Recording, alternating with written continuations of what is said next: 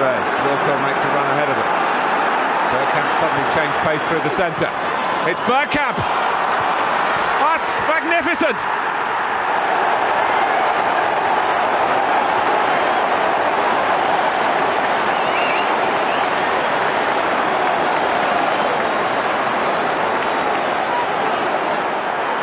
The move, and then this, which left Dabizas totally stranded.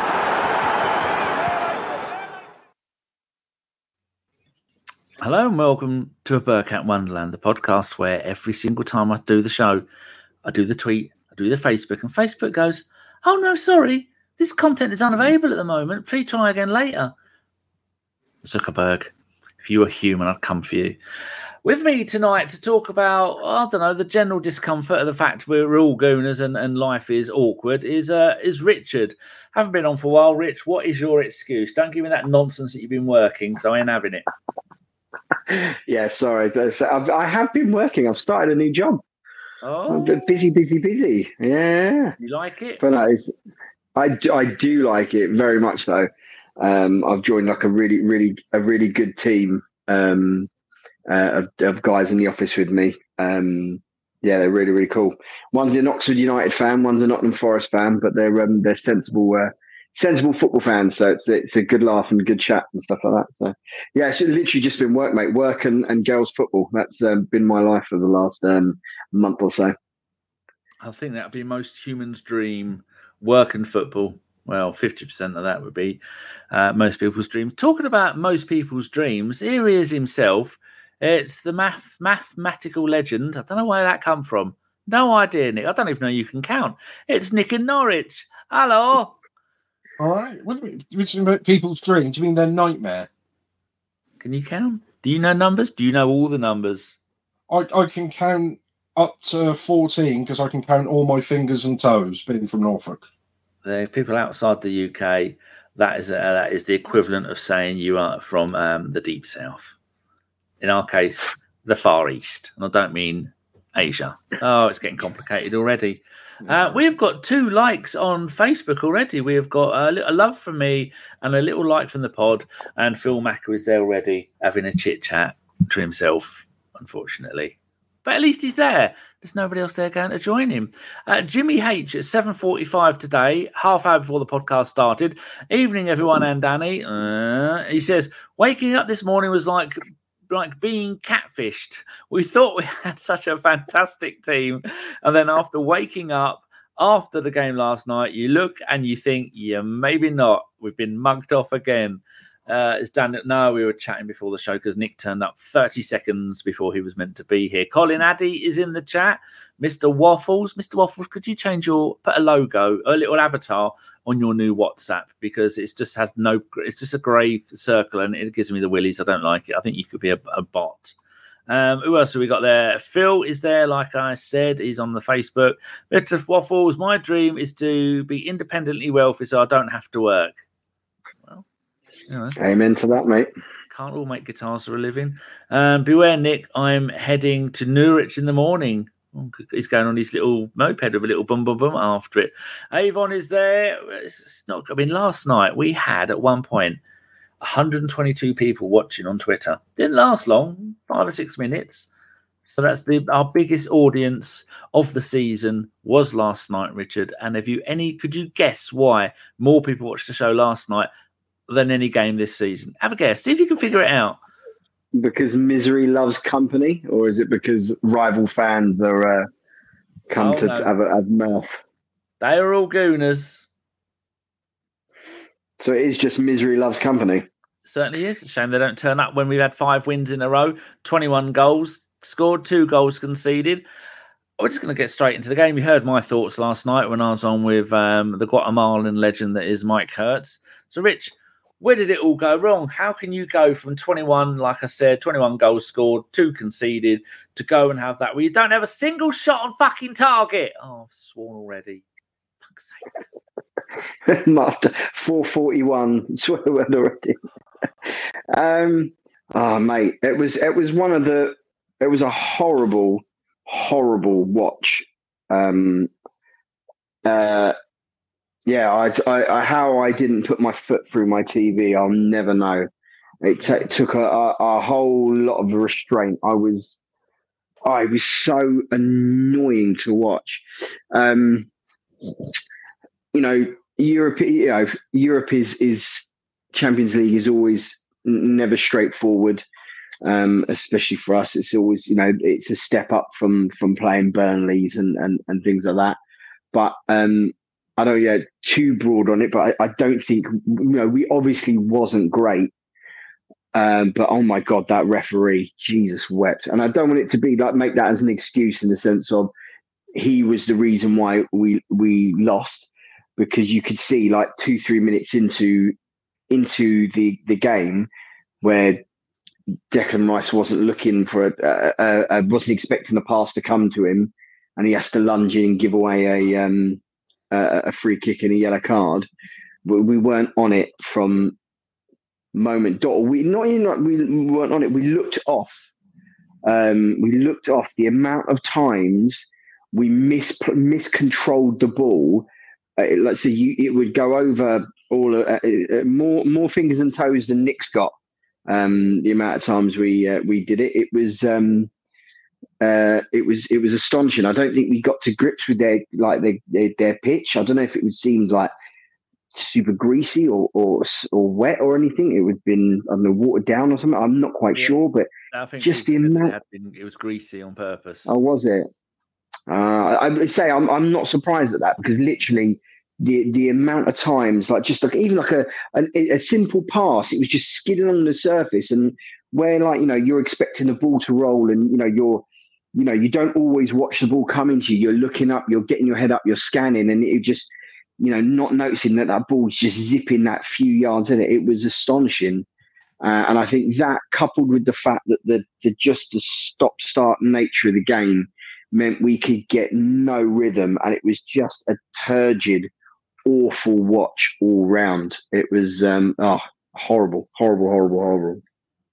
What do you think about it, Nick? I've got a little video. I've downloaded the game, and there's a certain part of the game that I want to show after you've said your bit, Nick, and we can talk about that as well.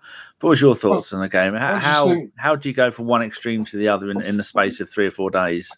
Well, it's completely different competition, different country, different style of football. And I mean, we said about the referee, I don't know if he was any more than your typical Homer referee you normally get in the Champions League.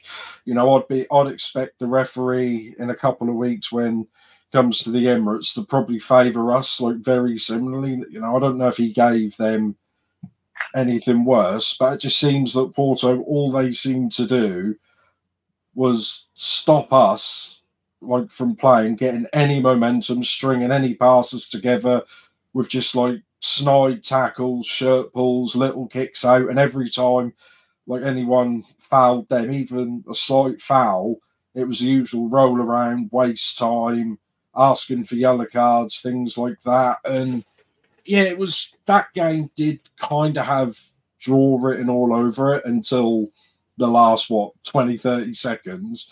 And I think someone put in the chat earlier, if that would have been a draw, they'd have said, that's a professional thing to do. You can't beat those sides away from home, because those sides, they are more difficult to beat than sides that actually want to have an end-to-end game of football, especially for us. And we always seem to struggle with those awkward types of team. But I'm not as fussed as a lot of people doom and gloom and want everything Arteta to be sacked. It's all gone wrong again.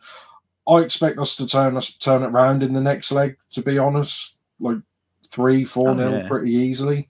Wouldn't surprise me. It's just, it is what it is. We lost 1-0. It's only 1-0 at half time, in the first leg. Don't worry about it. I just want Arteta to just watch that game back a few times, see what we did wrong, and just learn from the mistakes we made and just kill them off in the next leg, and then we can carry on. Yeah, someone in the chat, I agree with you there, Nick. Keep her Litzer. Got a framed Ian Wright shirt there on his avatar. Lovely. Many better set plays from corners that have worked. Well, I'm just looking at the stats here, and it says that we had 10 corners, but then it's telling me that Ødegaard took 3, Ben White took 2, Havertz took. That's bullshit. That's not at all. It was. I think Saka took nearly all of them. And I want to show you this little bit. Hold on. I've got maybe that meant the fouls. United stat I'd like to know actually. Let's see, watch your game. I'd like to know how many of those corners resulted in a foul. I would fairly say it was pretty much all of them. This I want to show you. I found out how to do frame by frame on VLC. You can't do frame by frame backwards, obviously, because that would be too bloody good, wouldn't it? So window, entire screen. Where's the game gone? Here. Screen 2. Make sure there's nothing. Need to make that maximized and share the screen. All right. As we can see here, this is the 42nd minute. We took a corner in the 41st. It comes straight back out for another corner. And then you watch this point. 5 of their players. So I don't want to do too much because just look at them. They're all looking and trying to fall over each other. Here we go. Saka's taken the corner, left-footed corner. Now, centre of the screen, you can see one of our players at the near post. He's got 2 players that have already gone down, fallen into each other. If you look where the goalkeeper is, to the goalkeeper's right, there is a player in the blue and white kit. And then to the left of that, there's another 2 players. They're the 5 players that go down. So look, straight away, 2 have gone down just in front of the near post. And then if you watch the goalkeeper's right foot, he stands on his own player's left foot. Right, there you go. We can see you it's frozen there. Their defender is falling backwards into the net just because the goalkeeper's got his right foot on there, his left foot. Our player isn't even touching him. And then the further on between the far post and the corner, and it's still inside the box, you see 2 of our defense players are jumping, using the Porto players as leverage to jump up in the air. Now you watch this player in the goal. He's falling down only because the goalkeeper stood on one foot. Immediately, he starts holding his face. He's laying there, holding his face like he's been hit. The 2 blokes at the near post, one of those is laying down, holding his face. And then the 2 at the far post, they're both laying down. I can't see what they're doing. So just from that, you've got 5 Porto players on the floor. That sums up the entire game, doesn't it, Richard? It's absolutely pathetic. And the referee immediately, hand up in the air, left hand pointing to the floor, going, oh, foul. Well, how is a referee meant to look at 5 individual players and work out which one of them is actually been fouled before they realise none of them have been fouled? It's just fucking bullshit, isn't it? Yeah, and like, so the PTSD and the anger rising is I didn't want to see that, Danny. You showed it's pissed me off again. Literally, I was raging last night watching that because that was their tactics and that was their thing. And I don't like it being called, oh, it's gamesmanship. It's cheating. It's fucking cheating. It's call it what it is, and ultimately, if they're going to play that game, it's up to the ref to make the right calls, and it's up to the ref to cotton on to what on earth is what is happening with his own eyes and use common sense. It was utter garbage. It was, I said, that ref, I think that was one of the lowest ball in play games in the Champions League, I think, for quite a while. I've seen the stat doing around him and stuff like that. It was very similar to when we played Newcastle. I think was it last season, where that was another game where it was just they were just time wasting and doing all sorts of just dark arts nonsense to disrupt our rhythm and gain an advantage. And it annoyed me because the ref. The ref just ruined that and did such a crappy job. And I said, I don't want to just put it on the ref because we were not good. We did have issues in the game and that we should have been better. But it was just as a football fan and as an advert for football, how is that? It was just anti-football. It was just nonsense. It was just horrible. It was horrible to watch, and it was just. If I was Edu and I was Mikel Arteta, I mean, might not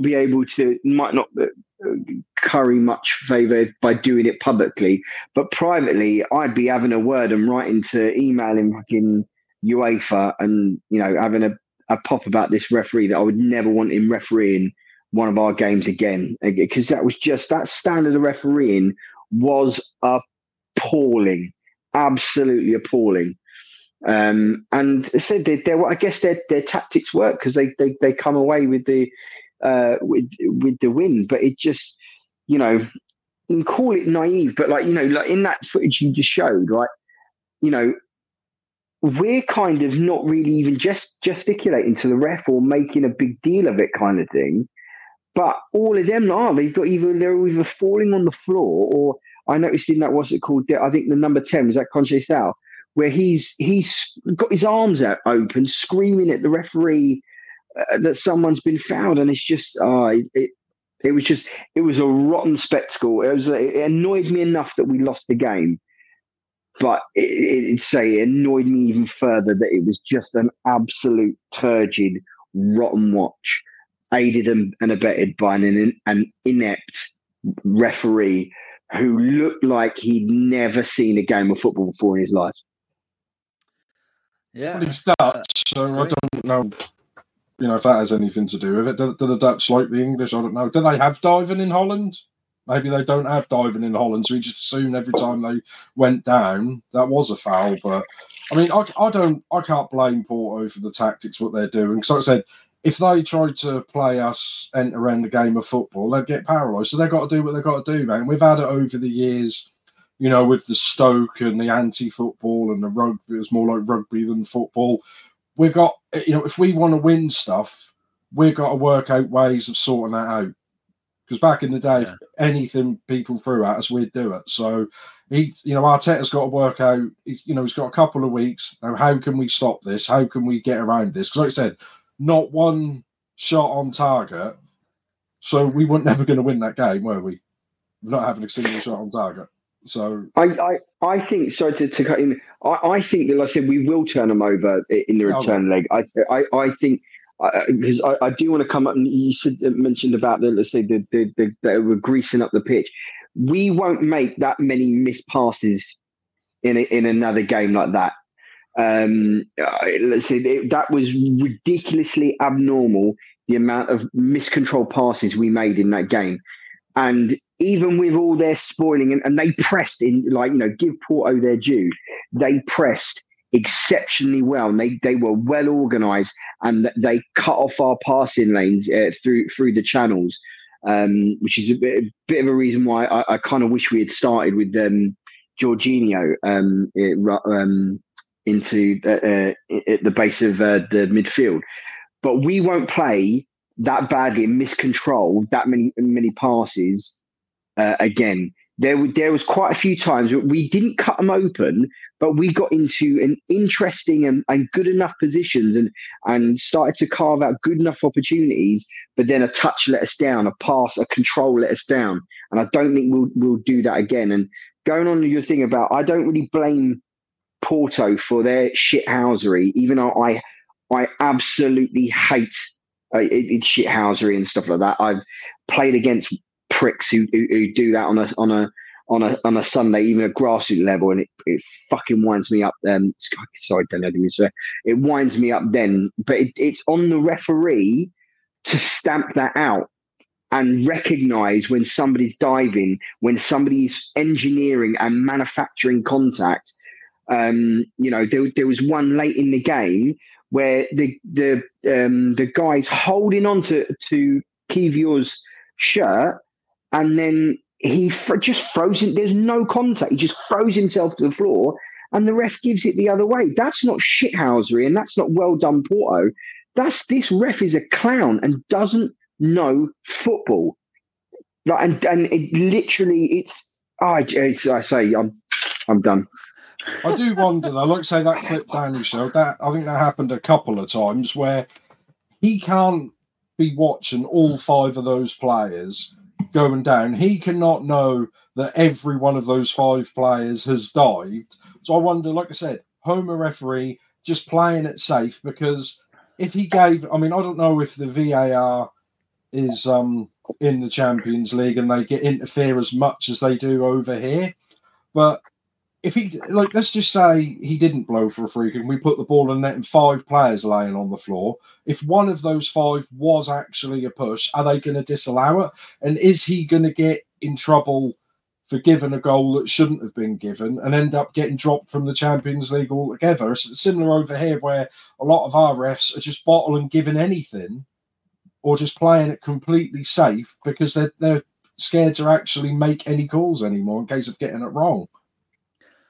Looking at their lineup, they had 5 Brazilians start the game, 5.5. Diego Costa, their goalkeeper, is actually Brazilian, although I think he plays for Portugal. So you've got 6 Brazilians and an Argentinian. So that's 7 out of those 11 players who started the game are South American. And we all know, listen to Tim Stillman, he knows his South American football. They see the dark arts. They see cheating the referee as part of the game. It's something that we've got to master, and something they see as going, yeah, that's good. That's what we do. That's how you win the games. But then something like this, who said it? I think it was Neil Gunnarsson. I bet rival teams will see this game, will use it as a template, and know how to get under our skins. And then also Rudy says, can see Newcastle playing the same way on Saturday and we still have no answers. It's completely true, isn't it? Because Newcastle are shit at the moment. Yeah, and that's how Newcastle have played us for the last, 5-6 years, if not longer. I mean, even, probably going back longer to the Tim Krul days of just time wasting and stuff like that. But, like, again, another side that can't live with us for a long, in football, an end-to-end type of thing. So, I mean, the only difference is with Newcastle now is they have actually got some decent players and could play football, but they've got that mentality which come through the manager, Eddie Howe, that's just the type of manager he is, and that's what he's going to do. And until doggy. Let's watch the dog instead. That's much more interesting to talk about. Okay. Does that put you off, Nick? Yeah, that's put us off. Rich, tell us about the dog. What's his name? Her name is Holly, and she's a very good girl. Yes, hello, Holly. Yes, sorry, hello. Yes, thank you. I could only see the top half, obviously. It's okay. I don't need a kiss right now. Thank you, though. Thank you. We're talking about Newcastle and how Newcastle cheated us last season with all their time wasting. What was that? Yeah, I know. Eddie Howe learned it all from that twat at Atletico Madrid, Simeone. I know. And Simeone has decided to no longer play boring defensive football. 11 years into his career there, he's gone, look, I think I want to play attacking football. Fucking amazing. John George is there. Hello, John. I've been a listener since the Guna Gimli days. Oh, it's sad what happened to poor old Gimli, isn't it? The first man to be sent to Venus, and it didn't really work out well, did it? Jimmy H says this podcast has now taken a completely different shape. Yeah, we're trying to get over it. Rudy says they played Pepe at the back. He's 41 years old. He's not 41 until he's 40. He's 40 until he's 41, and we haven't managed to urge him to make mistakes. We were untroubled for the whole game, and that says it all. And boy, 10, meh. After December, we were supposed to use the season to prep for next season. Been saying it for months, and I'm not changing that stance. Play the kids. Let's save some money on recruitment. Lone Star Londoner is there. Haven't seen you for a while, Governor. Hope you're well. That lad ain't quite right. Well, there's lots of us here. You have to be more specific. Nick, looking at the set pieces, me and Mike talked about this last night. We have got set piece corners working perfectly.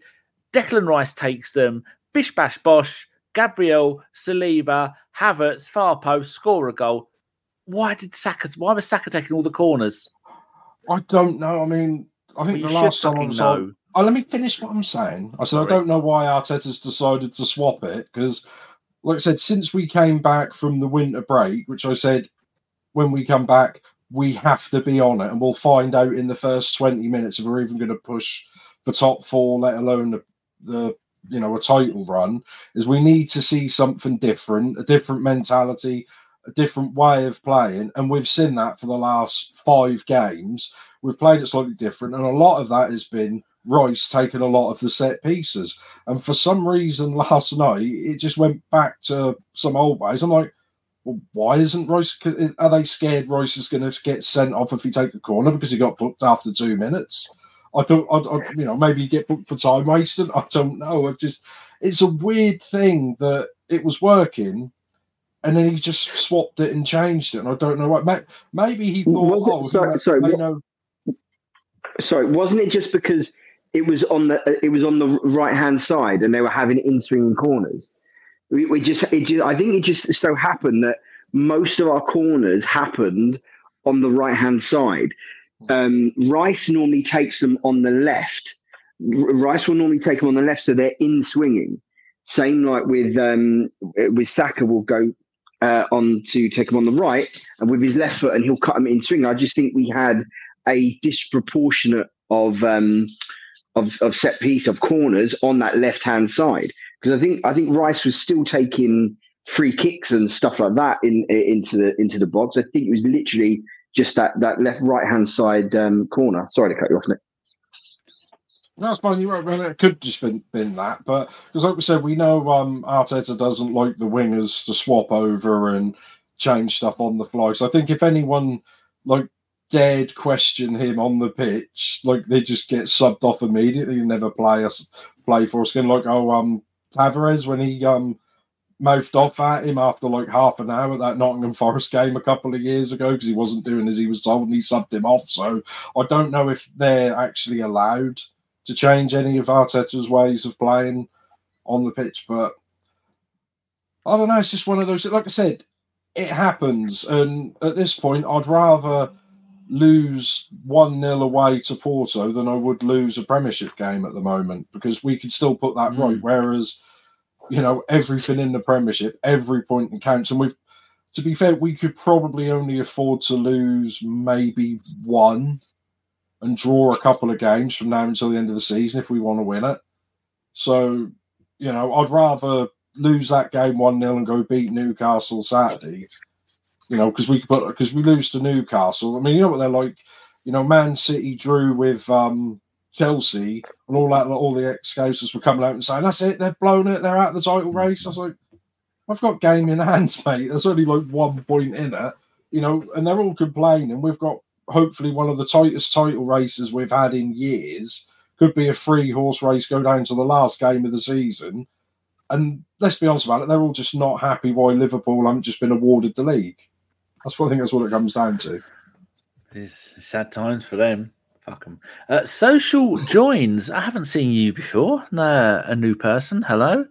The truth is, Arteta instructed us to play for a draw by just passing the ball safe. 0 shots on goal after scoring 20-plus goals is by instruction. I agree with that. Lone Star Londoner says, Rice in the box for height.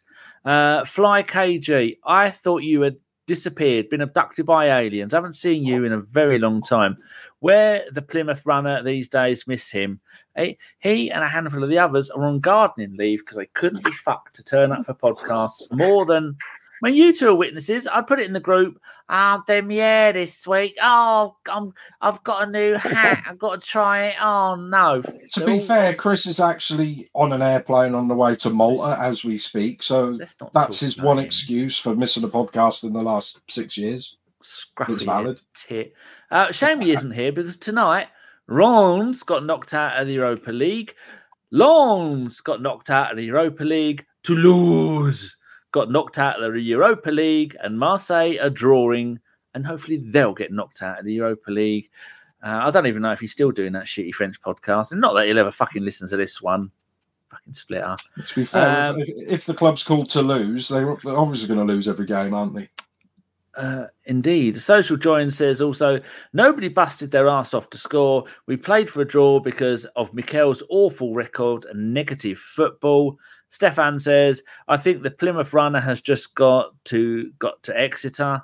Sai says, yes, Rice replaced Martinelli, Trossard for corners, Saka and the opposite side for corner taker.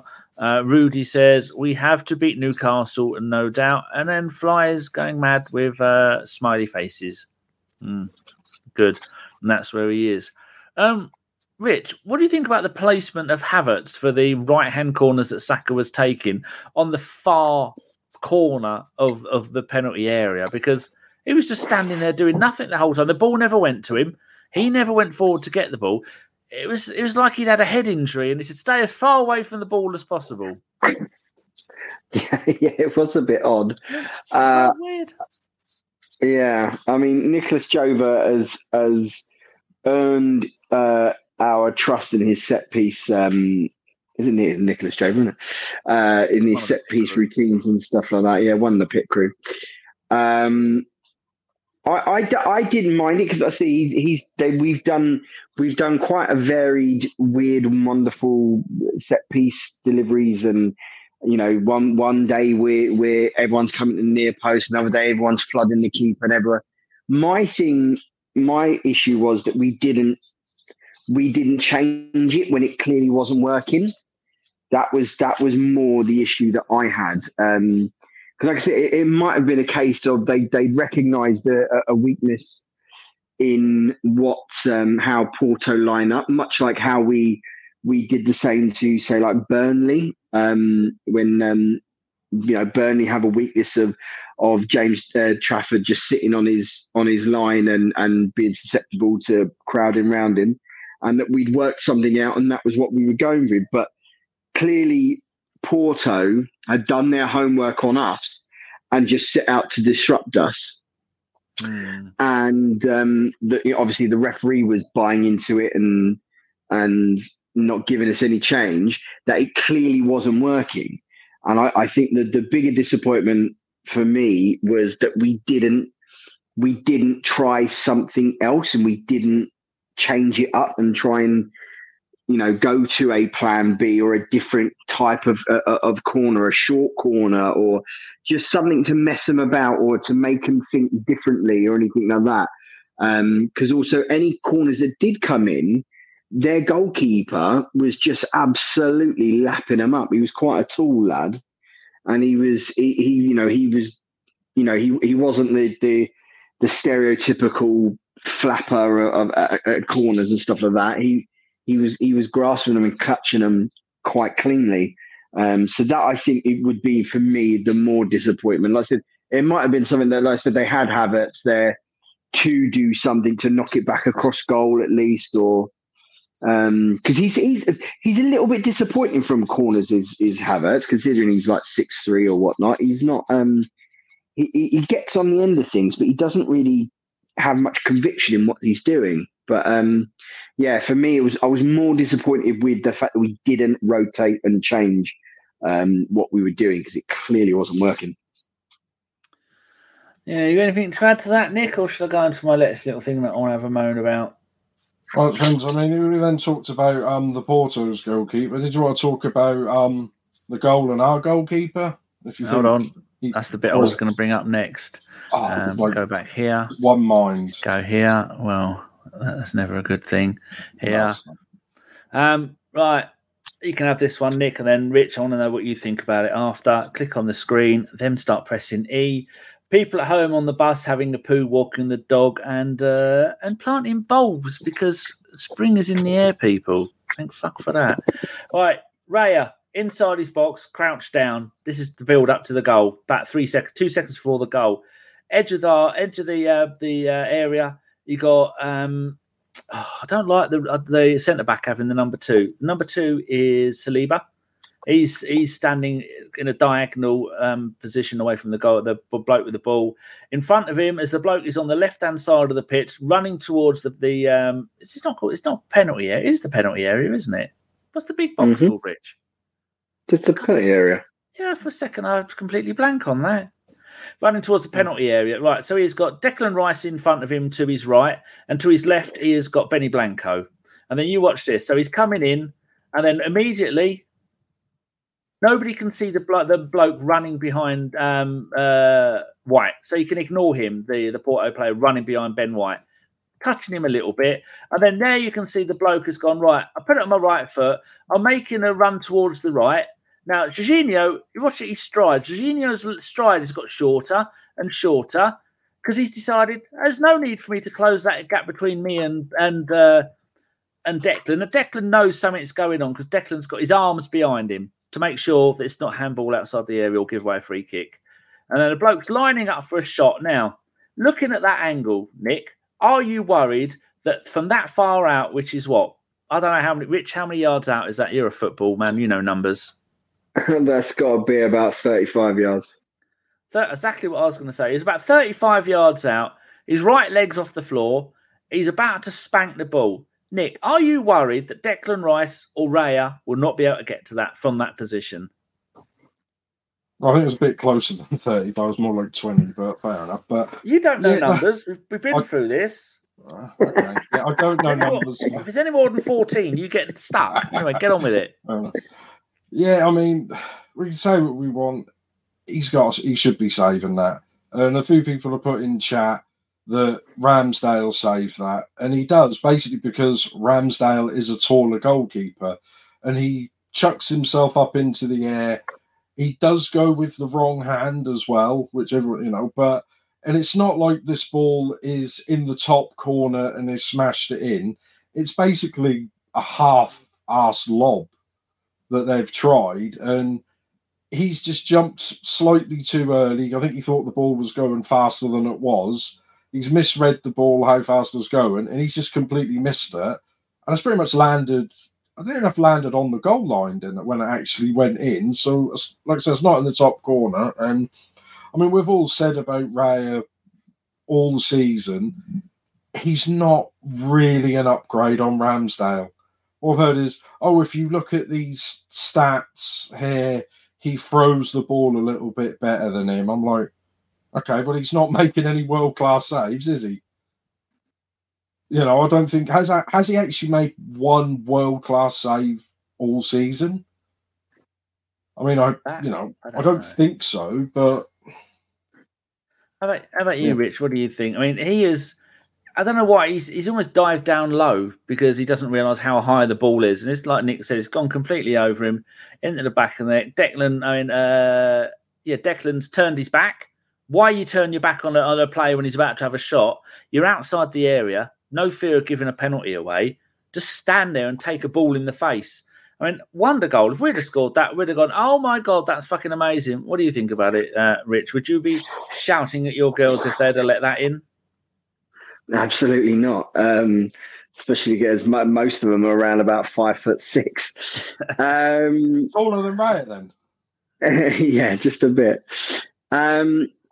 I would have liked for Declan Rice to get a little bit closer, a lot closer, and close down that, the I can't remember the geezer who was it, Galeno. I can't remember the geezer who scored, and closed him down, especially as you had White and Saliba behind him, Galeno, tracking the runners. We could have afforded him to put more pressure and get closer to the striker, to the winger who put it in.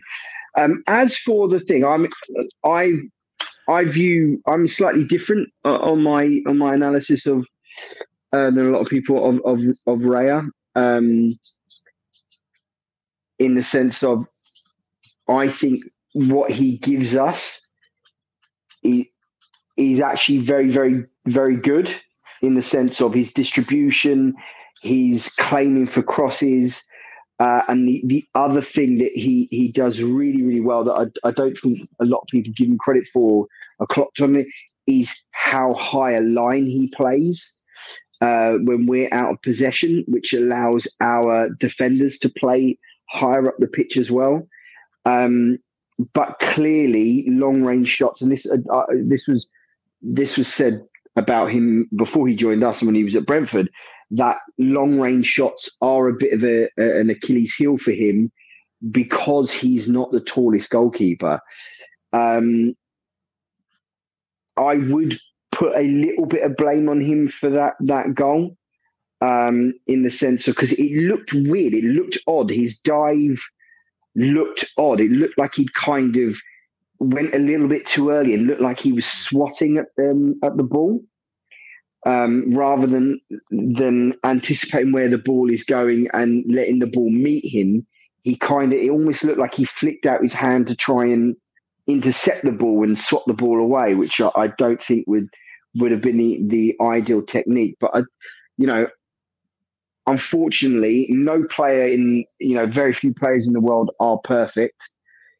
David Raya is not a perfect player, but I for what he gives us and stuff like that, unfortunately, if someone, happens to curl one in from 25, 30 yards, like that was not many people were expecting him to do. I think it's kind of like not that you have to take it kind of thing, but it's not like I would say it was like an absolute howler or, an absolute faff. You look at Allison the other day the other week against us. This guy, arguably the best goalkeeper in the world, like has two shockers for a goal that we conceded. It happens to goalkeepers. There is you could probably say that maybe Ramsdale does get that. Ramsdale is a little bit taller. I think Ramsdale is naturally seems a bit more athletic, has a bit more spring in his step and stuff like that he might have got to it. You look at I think he catches it. I think he jumps up and catches that, like stops it with one hand and then catches it and brings it down. 2 inches taller. Yeah. Well, it's not just that. He just, I don't know what it is with him. He just feels more commanding. And I know he's saying it's kind of like the Zinchenko thing where, we know he can't defend and he's never at left back. So, we're always getting stuff from the left back, but he can play inverted and play out through the midfield. Well, that's all good, with Raya saying he's like a sweeper keeper. But if he can't save and he's not actually saving us goals and games, they said when we signed Petr Cech and some of these keepers, he's a goalkeeper. If you want to win, he's going to save you 10 points a season. Do you think Raya is actually saving us any points? Because I honestly don't think he's made one save all season that I wouldn't have expected him to save, if you see what I mean. He's not actually pulled off any worldies. And maybe it's because he hasn't had many worldies to save. I know it's being mean considering we've got the best defence in the league at the moment. We've conceded 22 goals, but he's just that's the thing. He made like off the top of my head. I remember him making a really good save against Man United and stuff like that. He's a decent enough shot stopper. He's just not the biggest. But I think sometimes, same way with Zinchenko and so, I think we need to get out of the mindset of thinking about what he can't do and kind of remember, what he can do. I don't know if you guys are wrestling fans, but Paul Heyman famously always used to say, hide the negatives, accentuate the positives. The positives of David Raya is that he commands his box very, very well.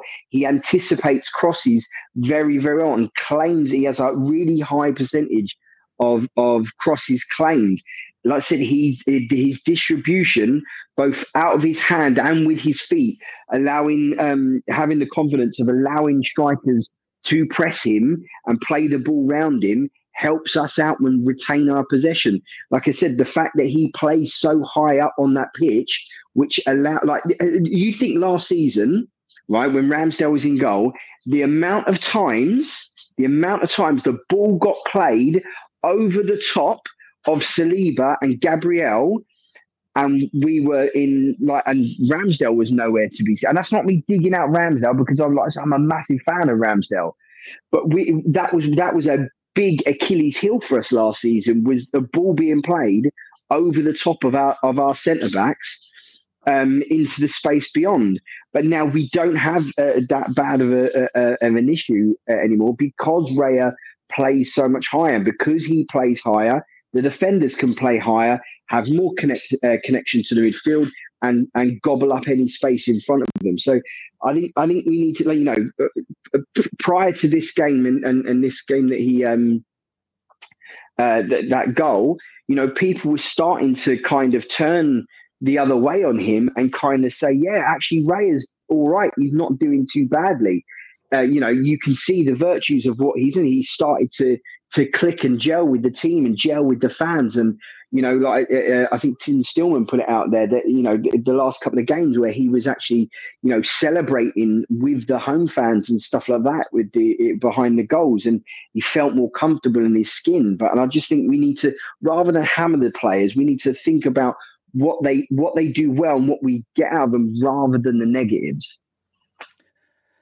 Yeah, people asking why we're talking about the debate, the goalkeeper things, because it's relevant to the goal that we conceded. Would he have saved it? Anyway, moving on from that, I've got one more thing I want to talk about from last night. I've got one little picture I want to show you. My favourite picture of the night.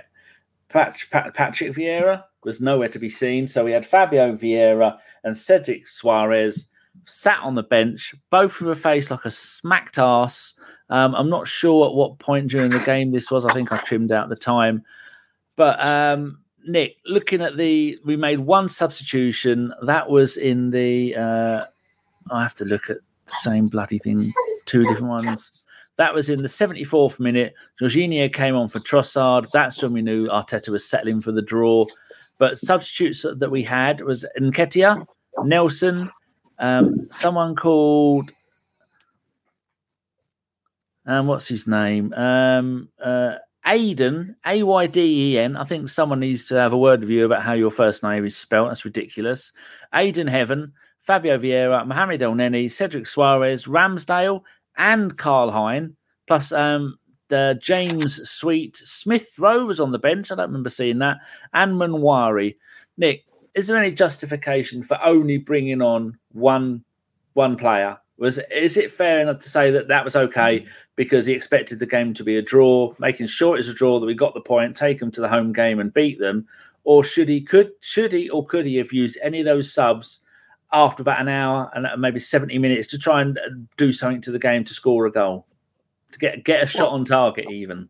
I mean, he could have, if he did really want to settle for a 0-0, he could have brought on more defenders as Suarez and someone else to do that if that's what he was going for. But looking at that bench, to actually try and win the game, is there anyone he could have brought on that could have changed the way we were playing to actually win, or even change how we play? There's not really. I mean, obviously, I don't know how far he is away. Jesus, obviously, he's a different option to have so he can play with him. So obviously that would help a little bit more options going forward. Mm-hmm. But other than that, like I said, I don't know why Eddie is still here. To be honest, I don't know how he's still here. And a few of those other players as well. Eddie's just going to float around the reserves until he leaves on a free in a couple of years.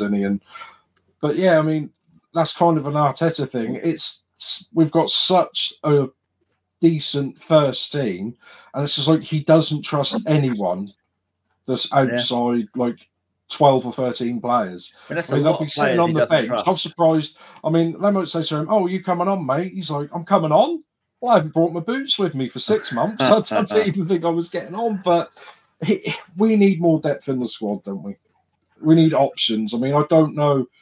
Well, to be honest, I mean, Rich, I know you coach a lot of football and playing.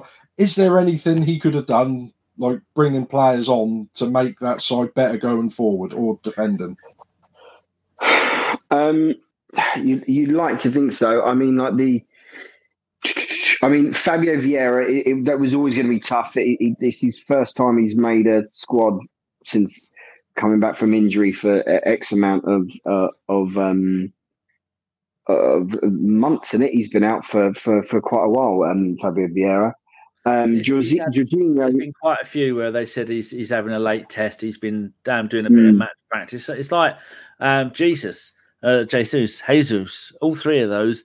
The last night's game and the weekend's game, both of those, they said it was a late fitness test for both of them. Yeah, so I mean, like the only other one possibly was, Eddie.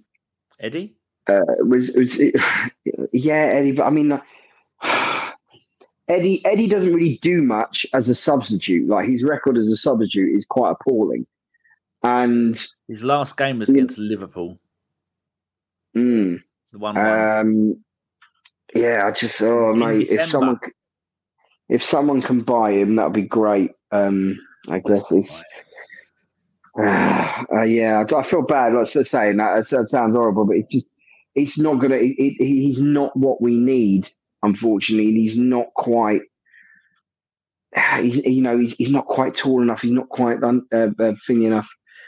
I don't think that he would have got much different change by bringing him on, especially because like he's a penalty box striker.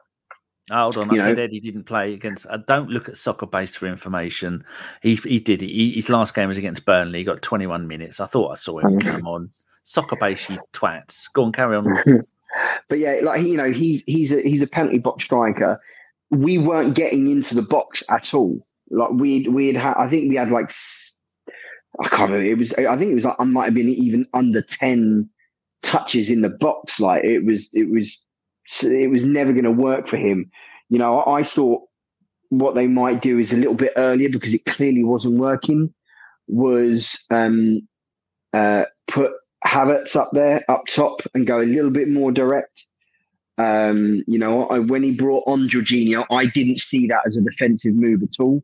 I saw that as someone who can receive the ball off the back four and play through the chains and progress the ball with good passes. But even he struggled when he came onto the pitch. The only other one, say, to bring on was Smith Rowe and who? Nelson. Yeah, Nelson, another one. Got a bit of pace about him, but he's still. I don't think there's the end product yet with him. It doesn't help him and Smith Rowe. Are any of them match fit? No, that's the other thing. I was literally just about to say. Don't get like him and.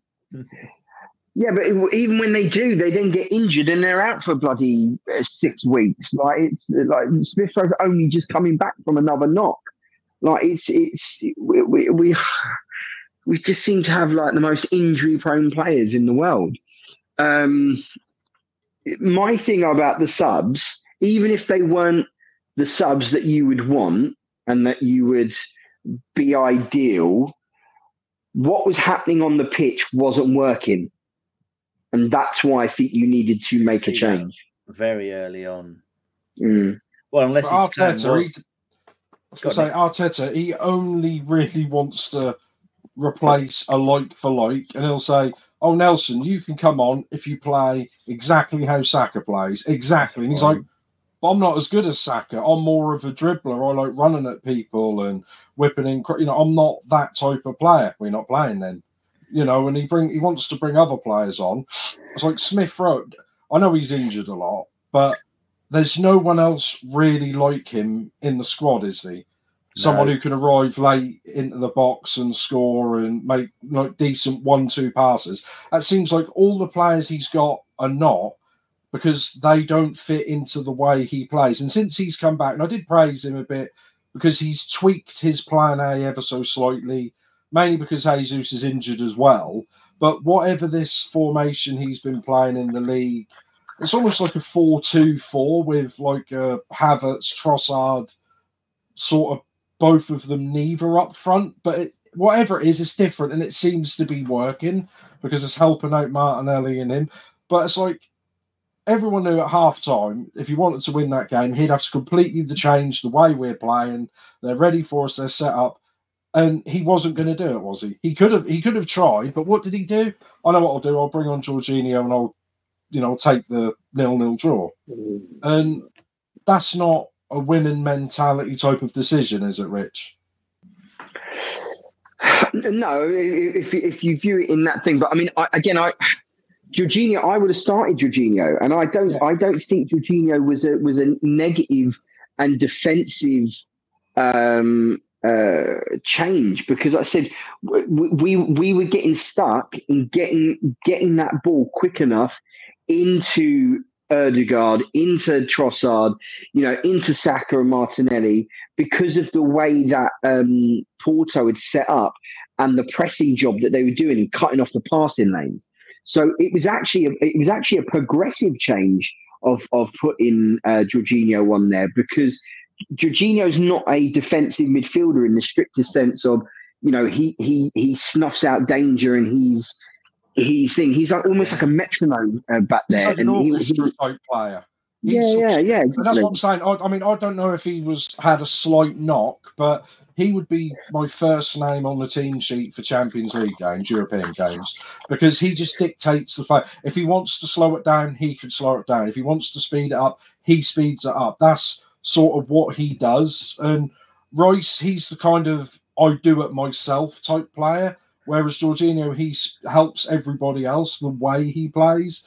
So, I mean, like I said, it maybe he had a knock, I don't know, but it just seems like if he was Arteta after like 60 minutes going for a draw, it's not like he played his hand, brought on 2 or 3 players, and we all thought, it doesn't matter how long we're going to be in this stadium, we are not scoring today. So the last 10 minutes, screw it, shut up shop. And so he tried to shut up shop after 60 minutes and invited him on.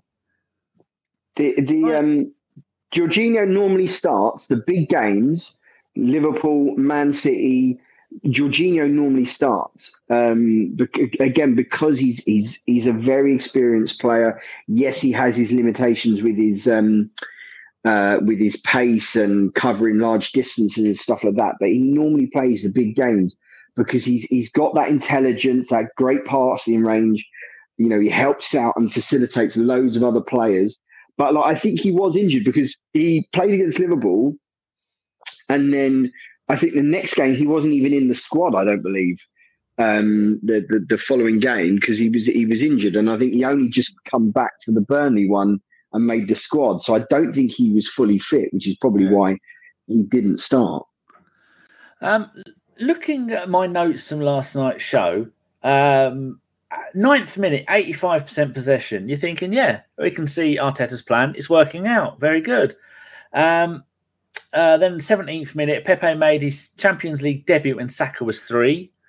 And that was something. Now, this is the point when I started to think, hold on, this possession-based game, getting the draw, maybe sneaker win isn't going to work. 20th minute, their players spanked the ball against the post after Gabriel slid in for a tackle and ended up on the floor. The ball came loose and then it came back out to him and he spanked it again. And this time it went wide while Saliba just stood there looking at it. That was the 20th minute.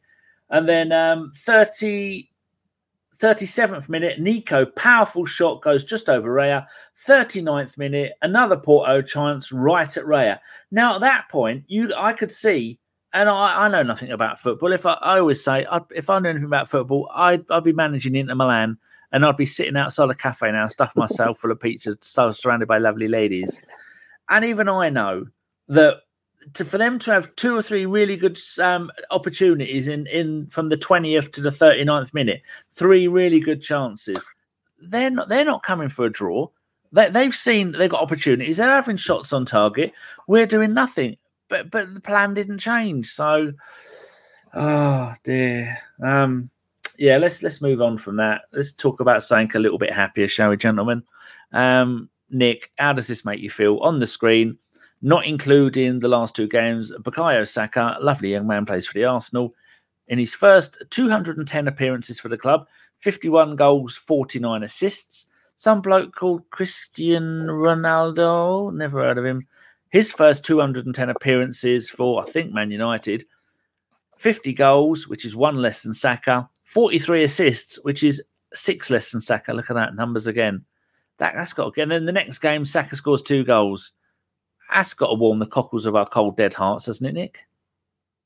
Yeah, I just love it. It's just like a lot of people in chat are saying, give some more of these kids a chance because they don't seem to be letting us down. I mean, it's obviously Smith's Rowe's injuries are letting him down, but there's got to be 2 or 3 in the reserve, in the reserves and the youth that can come in and do something different. I don't know. Emery gave Saka his debut, didn't he? I don't think he did. Played him at left back. Yeah. So, and that was probably because 3 or 4 players were injured, and we've had this thing here where so many players were injured, and you probably should give him a chance. And I think it's with Saka. He's just, I don't understand. He's so far under the radar in this country that nobody seems.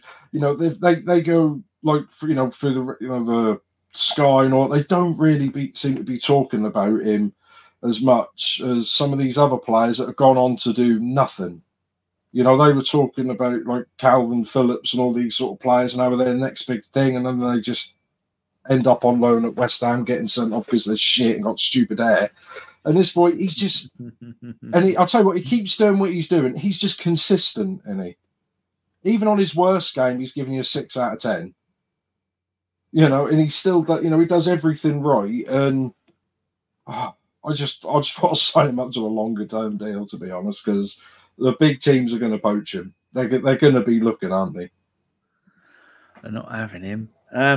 Yeah, Rich, it's wonderful, isn't it, that we have got that. If he was playing for any other club in the Premier League, they would all be going, "No one touch him. Don't even look at him. You look at him, you're going to get yourself booked." Oh, he get kicked every game. He's just getting kicked up. I mean, every weekend he's icing his legs, all the bruises and stuff he gets. Because you just look at some of these players over the years, because they played for England, the amount of protection they get was unreal. He gets nothing. He just gets kicked constantly. I'm just looking at his debut, Nick, Rich, because where is it? I was looking at it. It was in the 2018-19 season. It was the 29th of November 2018 in the Europa League against Vorskala Poltava. That's a made-up name. Come on. We won the game 3-0. Came on. He played 22 minutes. And I'm looking all season before that for the under-23s, as it was then, now under-21s. He was playing, just getting a few minutes here and there, played left back, left midfield, left midfield, left midfield. But even for that, he was getting assists and goals. It's just a wonderful thing to see. He doesn't get enough credit, does he? I mean, look at his record for England is already more goals than probably 90% of the people that have ever played for England, including a lot of people that are in the media now, and the people go, "Oh, he played for England. What a wonderful player." Shut up! You're not fit to hold Saka's boots. He's a wonderful, wonderful player, and almost just as important, he seems like a wonderful, wonderful human being as well. I absolutely love Bukayo Saka. He's so good. I think he's very much rated by everybody. Because Arsenal fans have a tendency to be a little bit more prolific on social media and stuff like that. We're game for clickbait articles and engagements and stuff like that. So that's why you'll see dickhead accounts putting up, pictures of Saka versus Cole Palmer or whatever new flavour of the month they've got. And because they know that obviously, Arsenal fans, we're going to defend our own and stuff like that. We have a massive online presence and we're going to defend Saka's reputation. It's the same way that Rio Ferdinand's coming out with nonsense clickbait statements like that Saka's not world class. That's utter nonsense. He is world class. Well, he would every single team on this planet would have him in their starting lineup in a heartbeat. Yep. Everybody, like I said, is say possibly what with maybe Real Madrid. Maybe I think their front three are fairly decent. I'm not massively au fait, but pretty much every single team would have him in their first 11. He is that good. And as Nick said, even his bad days, he's still pulling out, goals and assists and putting in 6, 7 out of 10 performances. Even when he's not 100%, he's still doing the basics. Even if he doesn't score an assist, he's still covering his man. He's still tracking his runners. He never goes missing. He's always there. He's playing. It's not like another person. I just wonder, because not just social media, but the actual media as well, which they're very similar to social media. They've treated Arsenal as the banter club for so long, the joke club. It's almost as if they don't want it to stop, and they're trying everything they can to keep the facade going that we're crap. We're not, in 2 title races 2 seasons in a row and doing so much better than when we were finishing 8th. Because, like I said, that stat that he's, got more goals and assists than Ronaldo in the same games, or at least if you want to say similar statistics, it makes you wonder, why wasn't Gary Neville saying that? Why didn't Gary Neville put that up? Oh, right, because we know if Arsenal aren't the banter club anymore, it's Man United in it. Do you know what I mean? They're the club that are sort of in decline. They've got ownership issues, like when we had the whole Usmanov and Kroenke going at it, Gazidis and Wenger arguing with each other, all this stuff going on behind the scenes, who's buying what, not buying the players we want to buy, stuff like that. So I just think they're trying to put the narrative that Arsenal and our players aren't good enough than what they are. And even when we do really well, they don't give us any credit. Like I said, we beat Liverpool when they were given all week that they're going to put us out of our misery. And all they can talk about for an hour of, entertainment on Sky is Odegaard used a camera on someone and we're clapping too hard and we're over celebrating. I just think it's because they've got nothing to say, because they don't want to say we're doing really well and we've got good players. They'd rather just completely deflect what it is, because that doesn't have the narrative. That's not what they want it to be. And that's what they're going to keep doing. I get to the impression that even if we won the Premiership, they wouldn't want to acknowledge it. They'd say, well, everyone else is crap apart from... It's very similar to when Leicester won the league, when Arsenal won. That's the sort of stuff that they'd come out with, isn't it? No one else wanted to win it, so Arsenal won it. Yeah.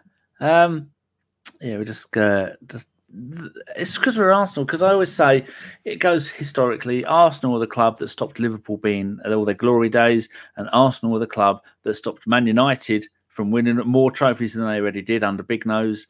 And Spurs are the Spurs mafia in the media. They hate us because we're their rivals and we make them look silly. 3 biggest teams of people who on the TV. Who's that squeaky little prick? Black bloke, played for the Republic of Ireland, constantly doing Radio 5. He's still there.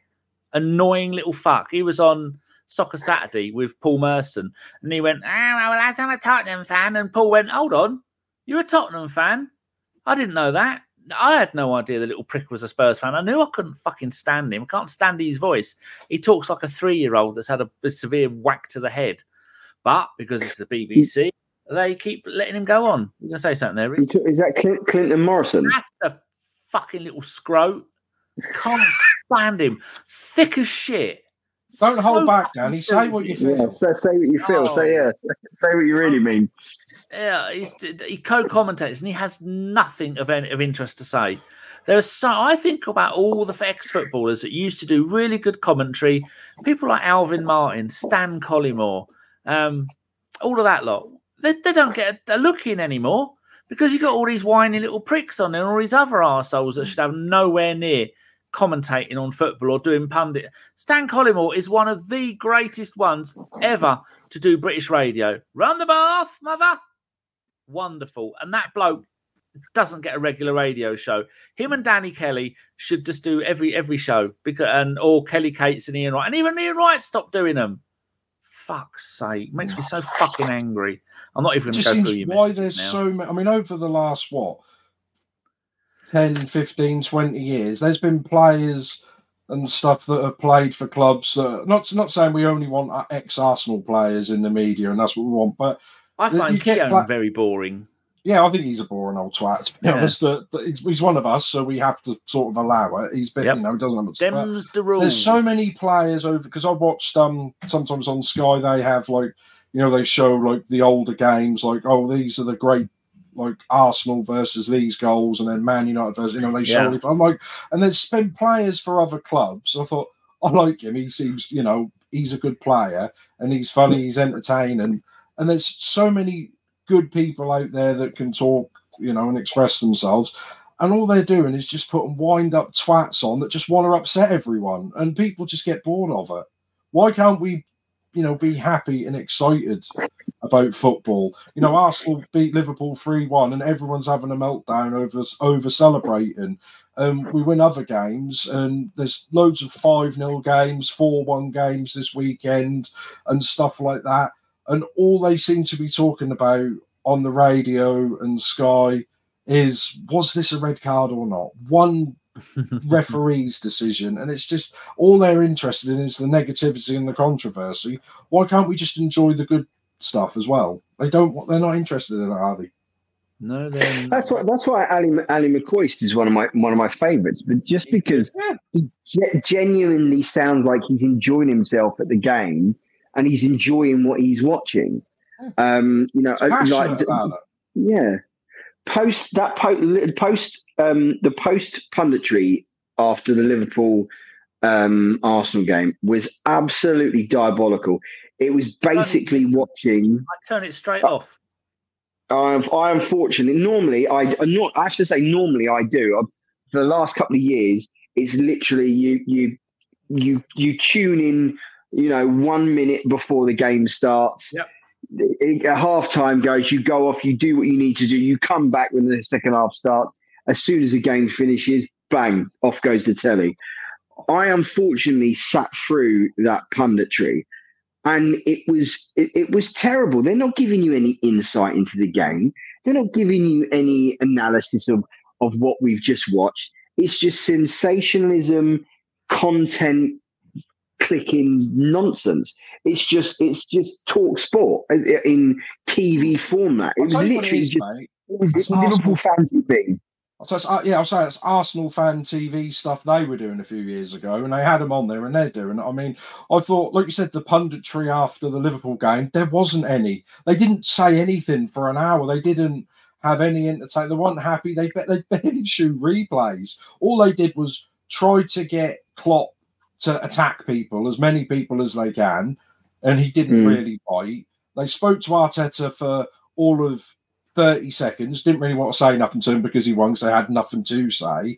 And I thought what was quite funny, even though I don't follow them, they still keep turning up, was Carragher and Thing put a tweet out and said, what shall we talk about before the game on Monday Night Football? And that was like the Arsenal-Liverpool analysis of the game, Rooney something this, like 4 other things, and that was like 85%. And you just read the comments. You had an hour to talk about that fucking that yesterday, you prick.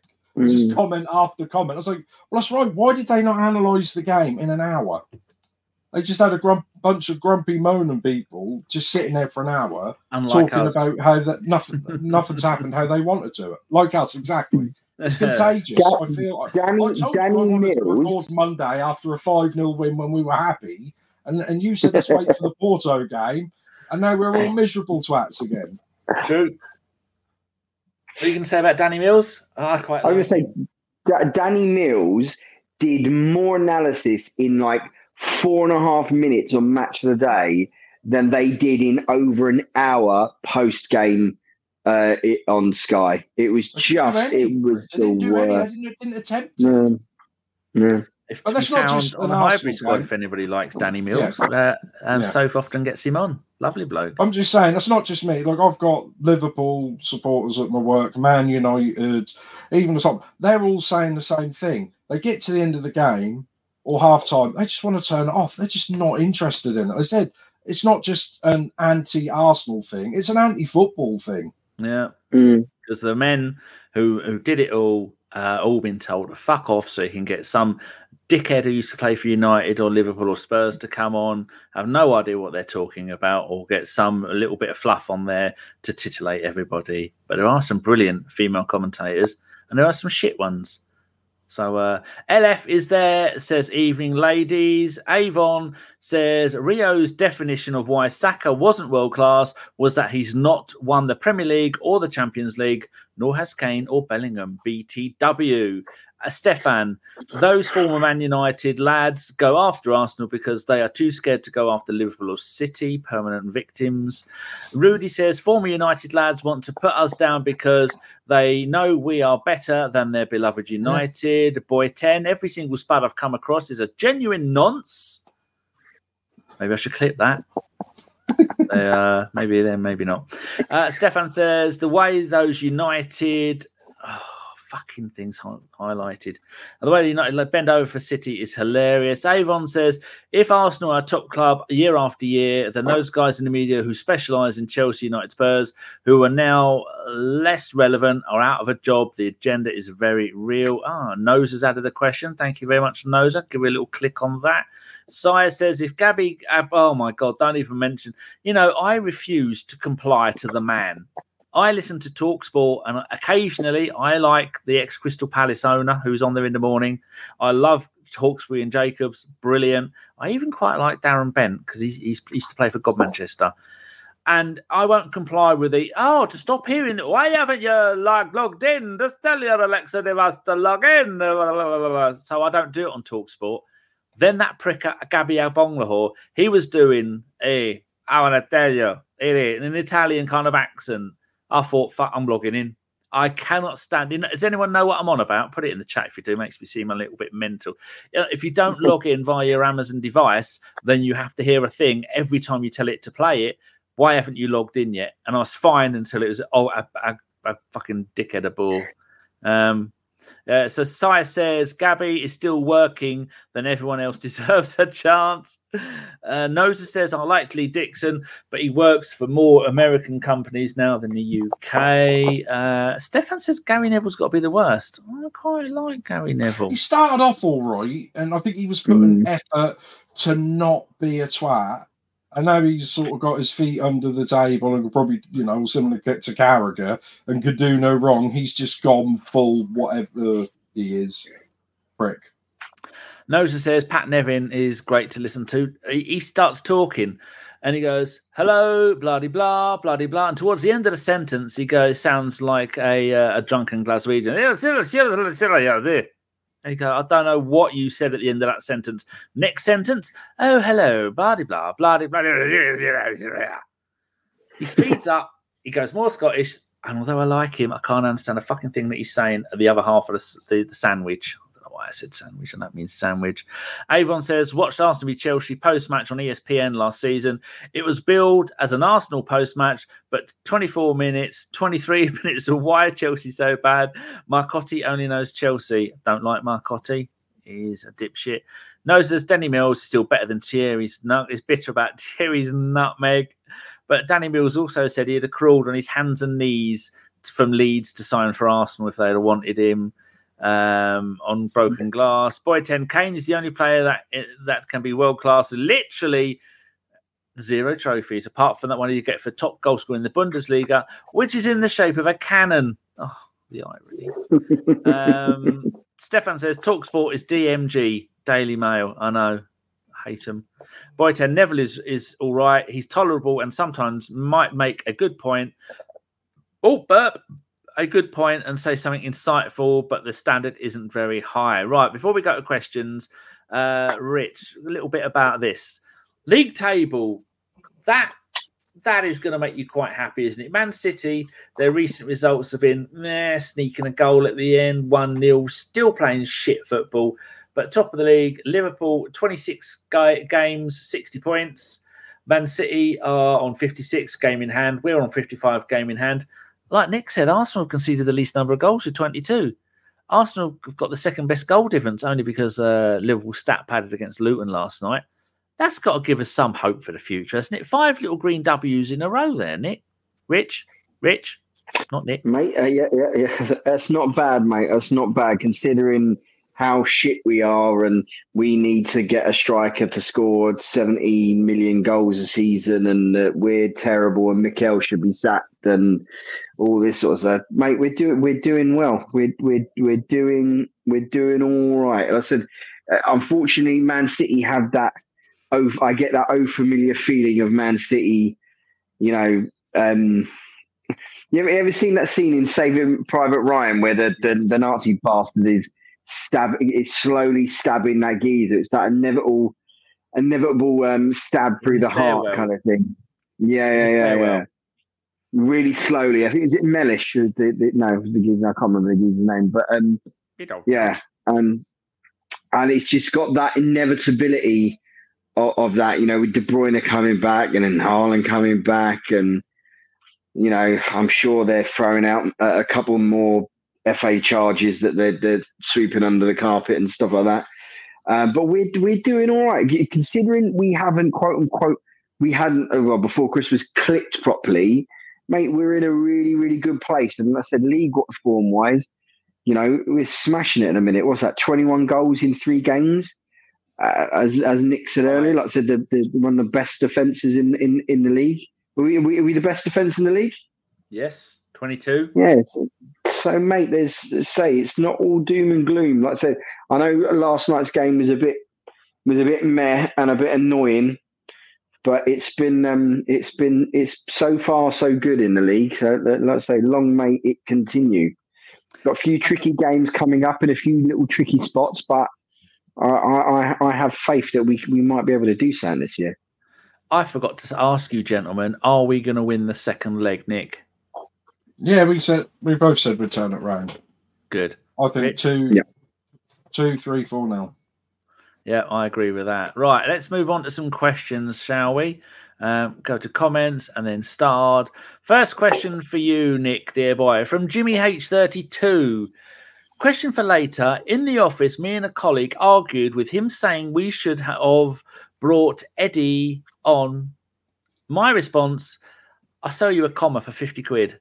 My response was, well, no, because he's shit overall and makes no difference. Who wins the argument, Nick? Or is it a draw? I mean, should we ever talk about Eddie Nketiah? What have we said about him over the last few years? Mostly shit. I don't know how he's still here. I really don't know how he's... Of all the strikers... He's on $100,000 a week, Nick. Well, yeah, I know, but I don't know how he was given that $100,000 a week. I don't... Because some idiot has got no idea. Yeah. Him and Nelson, weren't they both given $100,000 a week? Yeah. I think Nelson signed close, but, I mean, we were talking earlier about, Raya, we need to look at his positives and ignore his negatives. What are Eddie's positives? He scores a few tap-ins now and then. He's like he's got his shooting accuracy is like 4% or something, and if he's got an open goal and he's 3 yards out, he'll probably score. His first 2 goals were tap-ins from 2 yards out against Norwich, and for some reason he's still here like 5-6 years later. I think he's nearly 25 as well. I think people think he's like 18, 19. He's mid-20s. He should be in his prime of his career. But the prime of his career is going to be playing for Norwich, to be honest. I think he's a championship player. There you go. So you're agreeing with Jimmy. Right. Next question is for you, Rich. Is everybody still Arteta out? Firstly, were you Arteta out, and are you Arteta out? No. For me, it was a no from both. I've never been. I would say I was unhappy with him at certain points. Sometimes I think he can be a bit stubborn and like I think the closest I got to it was him continuing to play Willian. Was the closest I came to. Yeah, but it didn't work for us at all, and it was just. And I get trying to play someone into form, but it was sometimes a busted flush is a busted flush, and you just got to fucking give up on it. And okay, sorry. So no, I'm not. I've always been. Don't you worry about that. I'm a naturally optimistic fan anyway. Almost like to a fault kind of thing. So I've never been. I've always been able or been lucky enough to see or have it pointed out to me, the green shoots of that he has been building. I think I'm fairly certain you can go through all of my podcast appearances that I've been on here with you, Danny, and I've fairly certain I've always been consistent in saying, it might be difficult. Yeah, I know we came eighth, but I can see the green shoots. I can see what he's doing. I can see the little incremental improvements that he's making, the things that he's changing, and you can still see it. Like I say, we're still on that upward trajectory. So, no. I have never been, and am not, and I'm pro Arteta. Right, good. So am I. Nick, from your next door neighbour, the flat above, who will make the bigger impact later this season? Asks Phil. Partey or Timber? His opinion is, for me, Partey won't stay fit enough, ENUF, to make an impact. What you got to say about that, boy? Well, if we're assuming they're both going to be fit in the next month and can play towards the end of the season, I would hope it's Partey to help out in the midfield, because I think the only way Timber actually plays is because 3 or 4 other defenders are injured and we've got a defensive injury crisis, which means we're fell out of the title race. So I hope it's Partey, because, I mean, if let's just say he's fully fit right now, are you going to drop Kivior to play him, like start? Because he's going to take what, Rich? I mean, you know a lot about that. Even if he gets back, how long is it going to take up to get match fit? A month. So if he's a month out, he's only going to be match fit for the last 3 or 4 games of the season, maybe. And even if he does play a couple of games sooner than that, still getting ready. Like match fit is one thing, but like form, hitting a high level of form is not going to be until I would say next season. Plus, he's going to pull a hamstring or something coming back after a long-term injury. He's going to have a couple of niggles, isn't he? I mean, he's an Arsenal player. He's inherited that from the first game. That's why he's injured. It was such a disappointment. He looked so good in pre-season, and and again in the Charity Shield against City, he looked so good. He looked so promising. I was absolutely gutted that he didn't even last to half time in the first game of the bloody season. And Partey is, I think Partey is one of the best midfielders in the league, easily. But the guy's just never fucking fit. Like, he makes such a big difference to our team and our transitioning and ability to move through the lines and receive the ball in the half turn and go through into those middle thirds and connect those dots and get that ball quickly into Odegaard and Saka, because that's one of the things that Declan needs to do. Is he's not quite quick enough on the ball. He slows it down a little bit too much, where Partey didn't. Partey had that great knack of letting the ball run across his body and moving that ball out. So 2 massive misses. But if he was fit, if he was fit and on the bench yesterday, he'd have been the first player on, wouldn't he? Because he makes a difference to the side. He makes a difference to the midfield, the way we play and things like that. So, yeah, hopefully it's Partey. And Timber, I can't see him having any impact until next season.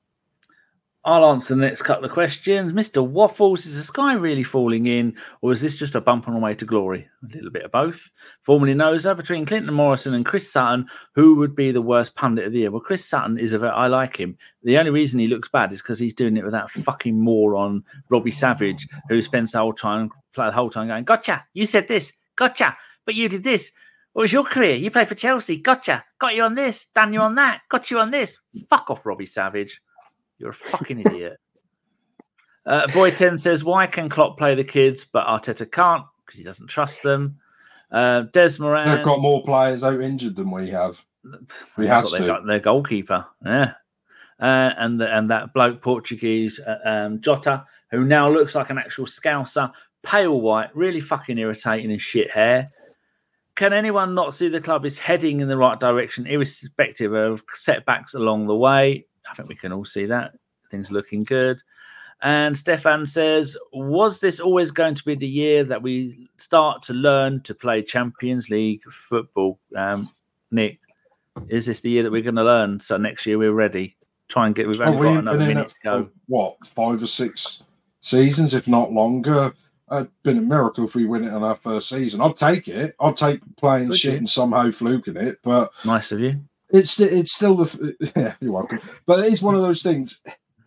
It's the same game. Yeah, it's football, but it's so different playing in Europe compared to playing in the Premiership and things like that. Same, it's. I mean, we've always said, why are we playing so like even when we had peak Wenger ball, when we went into Europe, we underachieved so much in that because for some reason, when we went into Champions League, we tried to play a European style, really slow, try to build up. Whereas I thought that's not how we play in the Premiership. We play 100-mile-an-hour attacking / counter-attacking football. Yet we try to play completely different. It's a similar sort of thing with this. We just got to learn to play. Basically, like Rich said, play to everybody's strengths and hide their weaknesses. That's not that difficult. Have you got a quick answer, Rich? Not really. I agree with Nick. Really, we haven't been in. I think it's like 7 seasons. We haven't been in the Champions League, so it's always going to be a learning curve. It's all I think. Of the team that started that game yesterday, only one player, Havertz, had ever played a knockout game in the Champions League. Mm-hmm. It's always going to be a learning curve, and I do think that it was a bit of an anomaly with how especially we've been playing in the Champions League.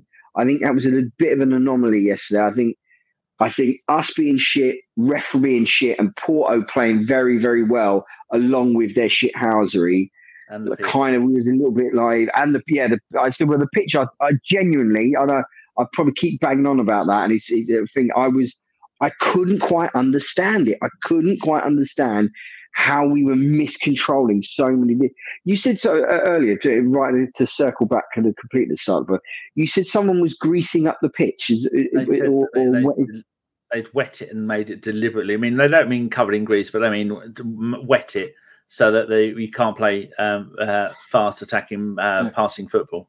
They do the thing, Rich, where the side where we're attacking, they only put the sprinklers on that end for do the thing, and then at half time they only put the sprinklers back on that end. So where we were attacking was completely flooded, and where they were then defended had dried out by then. But they're not the first team to do that. Chelsea were good under that. Used to do that under Mourinho, rip the pitch, let the grass grow a little bit. Let the grass. Don't cut the grass. Liverpool done it when we played them. They didn't cut the grass and stuff like don't cut it for a fortnight. How do you police it? You can't really police it, can you? Anyway, there we go, gentlemen. We've gone 2 minutes over the allotted time. There will be a bill in the mail for both of you for not getting on with it. Right. Thank you to very much to everybody in the chat who watched us. Feel free to give us a thumbs up. We've had 1 thumbs down already. Sad times, bro. And if you're new, subscribe and share it with your friends. And it's been a good show. So thank you very much, Richard. You've been pearlescent. I don't know. That's very, very, very kind. Thank you very much, Dave. Thank you for having me. And Nick, we have seen you evolve as a human being during the show. Fantastic. I'll take that as a compliment. Do not say Jolly more. Good. That's all you've got.